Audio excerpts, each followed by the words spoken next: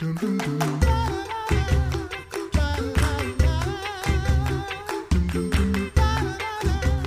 back to the Coffee Hour. I'm Andy Bates. I'm Sarah Gulseth. Today we have the pleasure of talking with the Reverend Kevin Robson. He's Chief Mission Officer for the Lutheran Church Missouri Synod about a very special event coming up in April. We might be thinking April, it must be Easter, but actually it's just shortly after Easter, a special event being observed in the Lutheran Church Missouri Synod. Pastor Robson, thanks for joining us on the Coffee Hour today. Good to be with both of you and with the great listeners at KFUO. A historical event took place on April 18th, 1521. What was significant about this? Well, we are celebrating the 500th anniversary of Luther's confession at the Diet of Worms, Germany, which is, another one of those monumental milestones in Reformation history. As we will all recall, Luther had posted the 95 Theses several years before, and in the ensuing time period had undertaken the writing of a number of wonderful beginning theological works, which became quite popular in Germany in those days, and attracted the attention of the authorities, particularly the Holy Roman Empire and its Emperor Charles V, and was called to account for what he was teaching and proclaiming and writing in those days before this council of leaders and politicians. Yes. Mm-hmm. What do we still bring to today from Luther's confession in 1521? Well, the scene here, as I've understood it, and at least as, from all accounts at that time, there's a lot of parallels that we might think of today, Sarah, in terms of the church remaining faithful to her teachings and confessions as she proceeds into the world. I imagine that diet was a source of great consternation for Luther personally in those days, probably filled with a lot of anxious moments, prayers, concern for his well-being and life, literally facing imprisonment or even execution at the hands of the government authorities for the teachings that he was putting forward.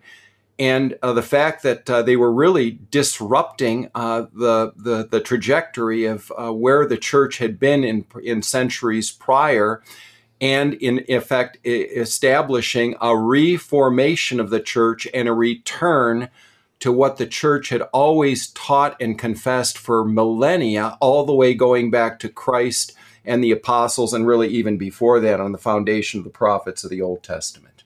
Do we really fully grasp the significance, you think, of the events of that time and what it would have been like to be Luther in that moment?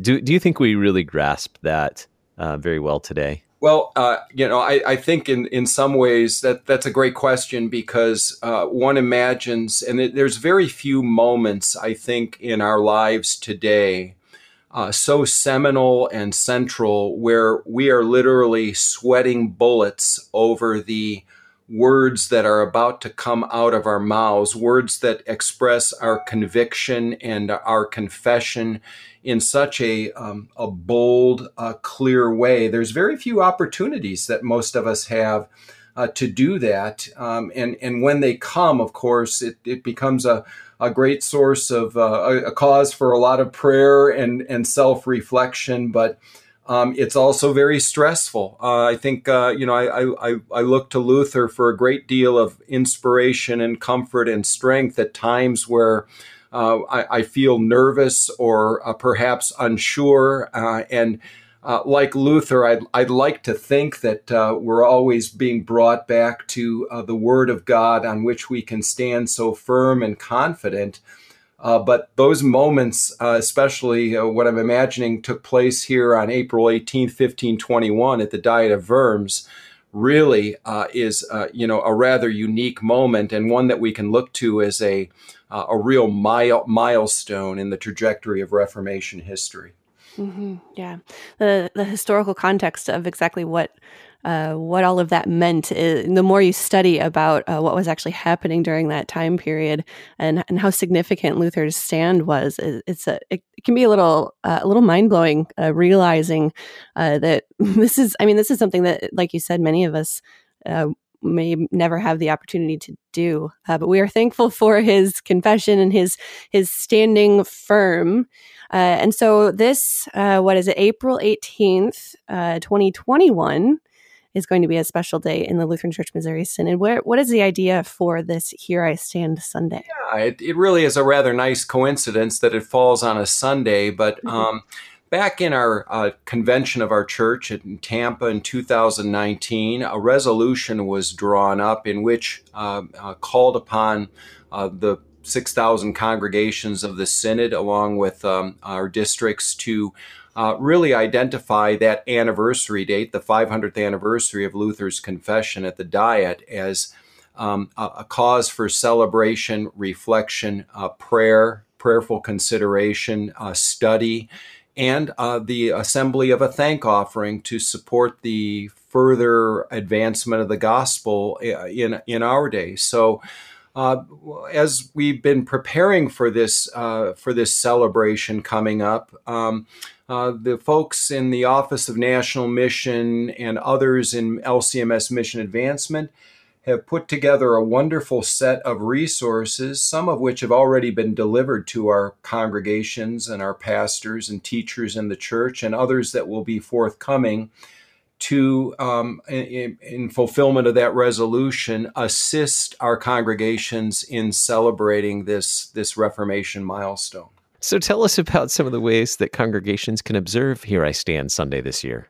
Yeah, the Office of National Mission, if you go to the Synod website, lcms.org, and simply search on the phrase, Here I Stand, you will be quickly brought to the page on the Synod's website that offers up a number of different resources, namely a bulletin insert and some worship materials, including some useful historical notes and some sermon helps for our pastors based upon the lectionary readings already assigned for that Sunday. So we're not asking pastors to deviate from the scheduled readings in the lectionary, but rather to perhaps use those readings, which are fantastic for it. So you're going to happy coincidence, but those readings that are assigned for that Sunday in the 3-year lectionary, it's Luke 24, and Christ's charge to the apostles on that first Easter Sunday afternoon to go forth and preach the gospel to the ends of the earth. And then in the 1-year lectionary, it's Good Shepherd Sunday, and Christ taking care and feeding his flock with God's word. Both very appropriate gospels to be preaching on, and the other readings as well fit quite nicely with the celebration of Luther's confession at Worms. So there's some worship materials there that the bulletin insert and some other worship resources. There's also a wonderful one Sunday Bible study that can be used by congregations, either that Sunday morning or sometime in connection with that with smaller groups. But just a wonderful reflection on what it is to confess the truth of the gospel in the midst of a culture today that consistently is, in effect, asking the church to retract her confession, and how we might reflect on that and think about that both individually and corporately as Christ's body, the church. Mm-hmm. What are some of the things that people will be able to really glean from all of these resources as we celebrate this momentous occasion in our Lutheran history? Well, I think that, first of all, to reflect on what it is to confess. The Greek word in the New Testament is homologeo, literally to say the same thing, to say the same words. And both individually and corporately as the church, we confess as Christians, first of all, that we're poor, miserable sinners before God who are in desperately need of his forgiveness, his mercy, and his grace. But then to also be saying the same thing to an unbelieving world, that we proclaim both the fact that we are sinners, but yet we stand under the grace of God, and only by the merits earned for us by Christ in his crucifixion, his atonement, his payment for our sins on the cross, with his death on the cross, with his resurrection from the dead, his ascension into the heaven, we now have confidence that we have been declared righteous by God, and we're going to spend an eternity with him in paradise. That is really what the church confesses before the world that would love to reject that message.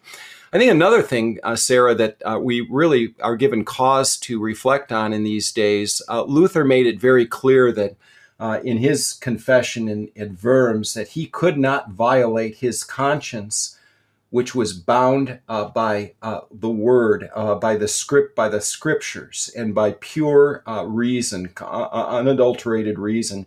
And I think it's a wonderful thing for us to reflect on, too, is the whole issue of conscience and where it is located in the foundation of our conscience being really from outside of ourselves. It resides in the perfect word of God that has been given to us in preaching, in the sacraments of baptism and Holy Communion, and how our faith continues to be informed and strengthened by continual immersion in God's word. It's what really forms our conscience as Christians today, and really helps us to remain and not violate or transgress our conscience as we engage the world.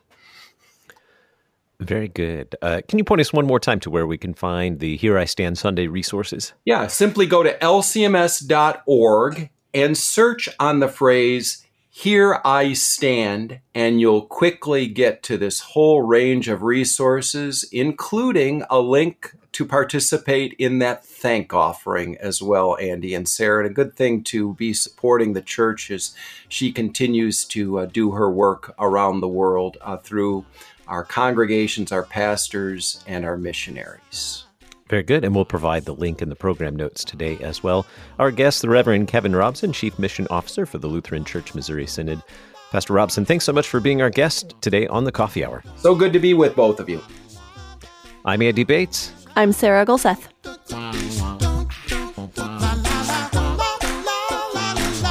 The Coffee Hour with Andy and Sarah is a production of KFUO. To support the Coffee Hour and KFUO Radio, visit KFUO.org. You can also text KFUO to 41444 or send an email to gifts@kfuo.org. And you can call us at 800-844-0524. KFUO. Christ for you, anytime, anywhere.